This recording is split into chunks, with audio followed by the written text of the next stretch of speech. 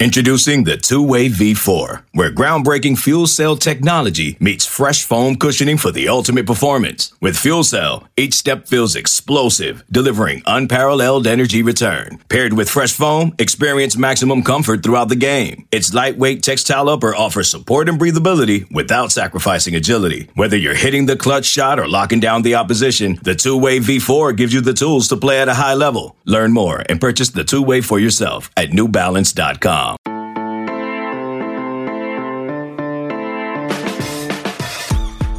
Good morning. It's Wednesday, April 1st, and you're listening to the College Football Daily, a 24/7 sports podcast dedicated to catching you up on and breaking down the day's college football news.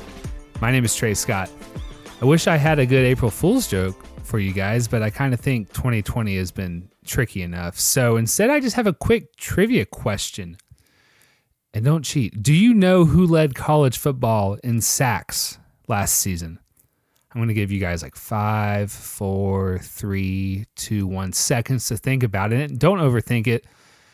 It was Ohio State's Chase Young, who had 16 and a half despite missing those 2 regular season games. Okay, if you got that, try to get this one. Do you have any idea who came in second? That would be Miami's Greg Rousseau, who emerged as one of college football's best players despite his status as a little-known 3-star recruit who arrived at Coral Gables as a converted wide receiver who needed a redshirt season to add weight and learn how to play the position.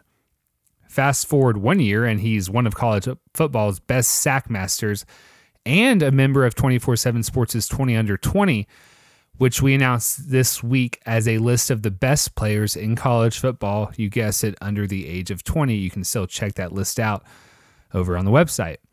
To learn more about this potential first-round pick, I wanted to call up my friend Andrew Ivins of the Miami 24/7 sports site Inside the U. Andrew's got the full backstory on how Rousseau flew under the radar and why he wasn't even a full-time starter for Miami until midway through the season before he just caught fire. So here goes it.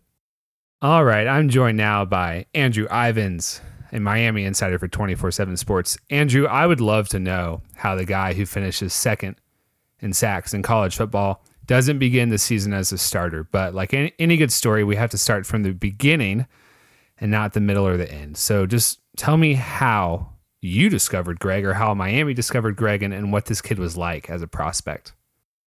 I think the first time I saw Greg Rousseau, it was actually at one of those satellite camps that were kind of the craze a couple of years ago. Florida Atlantic was putting one on, and kids would come work out because Nebraska and Texas and all these out-of-state schools would be there. And I came across Greg Rousseau, and someone said, this guy's gonna be big time.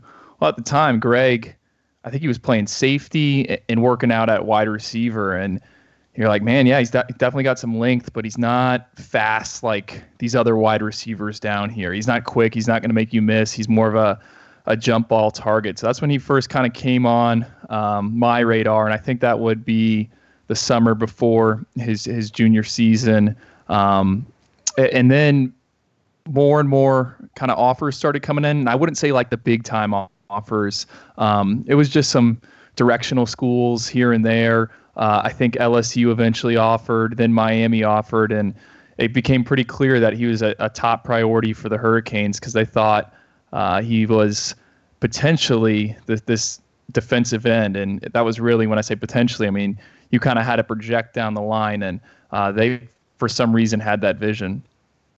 Did he have to be sold on that idea? Because if you're playing safety or wide receiver, like, yeah, a safety can be sold on spinning down to a linebacker, or a linebacker can spin down to a defensive end, but that's quite the leap.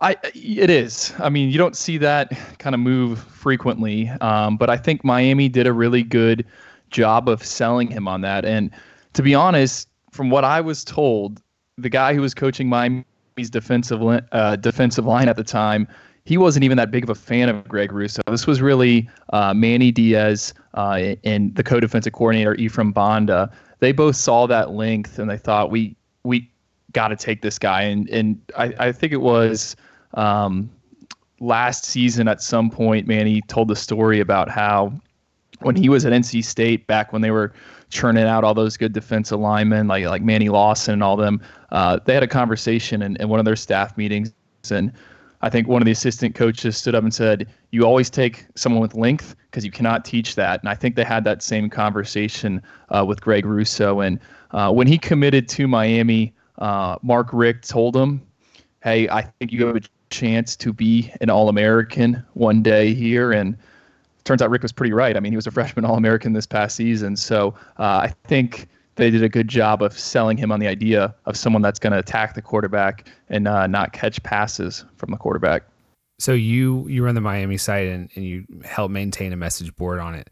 What was the reaction when a 3-star kid commits to the U and he's the number 47 defensive end in the country, the number 124 player in Florida? And I know there's a lot of good players in Florida, but 124, this is probably not a guy that people did a lot of, booms and got him and all that stuff, right?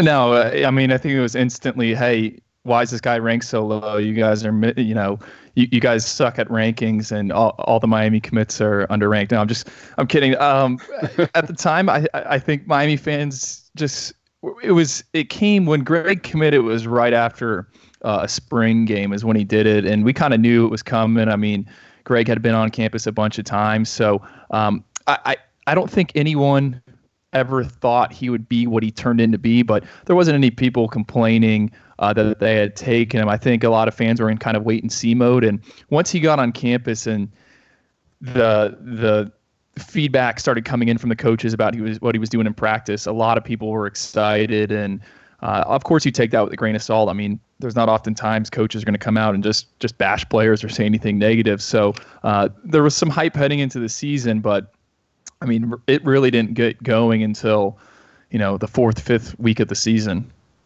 Yeah, so he redshirts, and then you mentioned it. There's some hype. He doesn't start week 1. According to Pro Football Focus College, and you guys wrote about this the other day on the Miami site, he wasn't receiving starter-level snaps until week 6. So what was going on the first few weeks? It's funny because I've always wondered that, and I was actually out at Champagnat Catholic this past December. That's the school where Greg Rousseau came out of. It's a smaller division school here, so it's 3A, but they compete every year for a national championship, or a state championship. I guess it's 2A, 3A. They kind of bounce back and forth. And Manny Diaz and a bunch of Miami coaches actually were there because they were recruiting another kid from that school in the 2020 cycle, Jalen Harrell. And the Champagnat Catholic coaches were asking Diaz, they're like, "What took you so long to get Greg on the field?" And they said they really just had to get Greg to be a fierce competitor. They said that Greg, when he first got to Miami, was the type of kid where he would rush into the backfield and knock the quarterback over and then help the quarterback up. They said he was a little too nice, so they needed to find that fire and that anger and that passion to really get him going. And if you ever interact with Greg, I mean, he's the most laid back kid, the easiest kid to root for. So they were trying to unleash him, and it took a few weeks to get going. I think when Manny was describing this story to the coaches there at Champagnat, they were saying that they really needed other guys in the locker room to kind of toughen him up. And I think once he started seeing what he could be as a player, it only kind of snowballed. And I think it was week 6, week 7 of the season. I mean, he had a huge stretch in there. Maybe it was against Florida State when we kind of all saw it come together. Yeah, 15.5 sacks. That's just insane. And you would expect there to be a lot more attention on him in 2020. But the good news is Miami is going to be pretty well stocked along the defensive front. You brought in Quincy Roche, transfer. You got Jalen Phillips, formerly the number 1 recruit in the country, who redshirted himself this past year. So you have pretty high expectations, Andrew, for this defensive line and maybe a total sack number in 2020?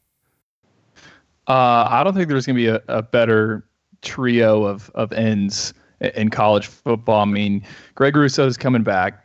Jalen Phillips is the former number 1 player in the country, a 5-star defensive end. And Miami only had 4 spring practices before the whole coronavirus thing shut things down. But the coaches were absolutely raving about Jalen Phillips. And when I watched him go through drills. I mean, he is just as big as Greg Rousseau. And to be honest, he actually probably moves a little bit better, which is kind of scary. So you pair those two with Quincy Roche, who was the American Athletic Conference's Defensive Player of the Year this past year. I think he had 13 sacks. I mean, they're gonna have some pass rushers, and that's not even including another kid they got, Jafari Harvey, who was a 4-star recruit, another end. So I don't think there's gonna be much of a drop off and on the defensive side of the ball, despite the fact that Miami loses some NFL talent.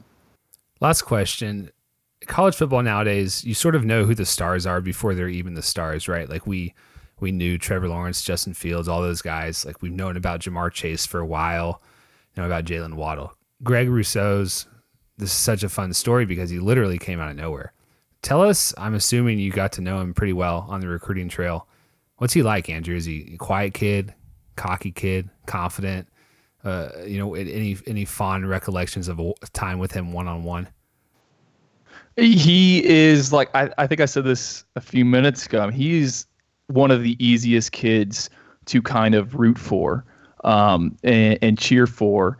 And I remember with his recruitment specifically, like he told me, hey, I'm going to commit to Miami this weekend. Like it's going to happen then.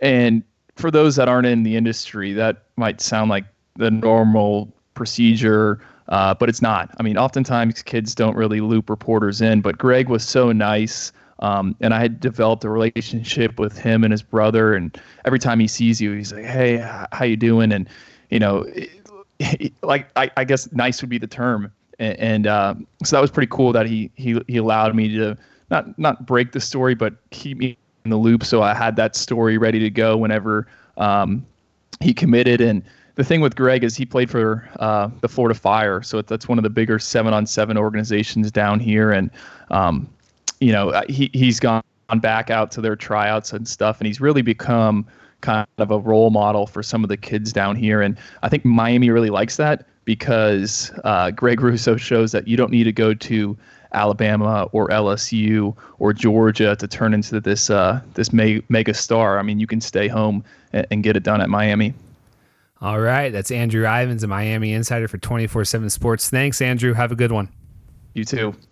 Thanks again to Andrew for joining us as we profile some of college football's best young talent. I think it's going to be a tall order for Rousseau to top that 15.5 number for sacks. But when you think about the guys he's going to have next to him this fall in Jalen Phillips and Quincy Roche, and then remember that Rousseau wasn't even a full-time starter last season, and he'll probably get more snaps in 2020. And well, you kind of start to think that maybe it is possible to exceed 15.5. So we'll see. Regardless, file this name away as somebody who's going to be in the conversation next year for one of the first defensive ends taken in the 2021 NFL Draft.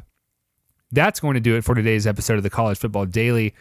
On the rest of the docket this week, we're going to talk to Charles Power about how the all-time recruit bracket's faring and sort of the votes that he thinks the fans have royally messed up. And then on Friday, we're going to rewatch and discuss the 1998 Texas A&M Kansas State Big 12 title game. K-State had a shot to win a national championship that season, and Texas A&M broke their heart. So if you appreciate what we're doing, please express your support by leaving us a 5-star rating on Apple Podcasts and drop a review with a say hello, or maybe you have a good April Fool's joke or a good trivia question or something you want us to talk about or a game you want to rewatch. For Andrew Ivins, for our producer Tony Levitt, I'm Trey Scott. I'll see you on Thursday for the next edition of the College Football Daily.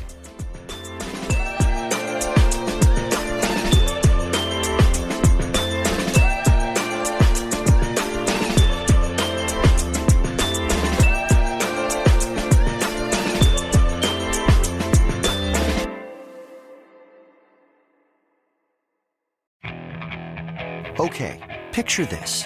It's Friday afternoon when a thought hits you. I can waste another weekend doing the same old whatever, or I can conquer it. I can hop into my all-new Hyundai Santa Fe and hit the road. Any road. The steeper, the better. Because my all-new Santa Fe is available with H-Track all-wheel drive, so I can hit the trail without a worry in the world. Heck, with 3 rows and best-in-class rear cargo space, I can pack the whole family in with all our gear. We've got available dual wireless charging for our phones, so we'll never lose touch with civilization, and we won't lose touch with the primordial power of Mother Earth. So which is it? Waste the weekend or do something a little more epic? And conquer it in the all-new Hyundai Santa Fe. Visit HyundaiUSA.com or call 562-314-4603 for more details. Hyundai, there's joy in every journey.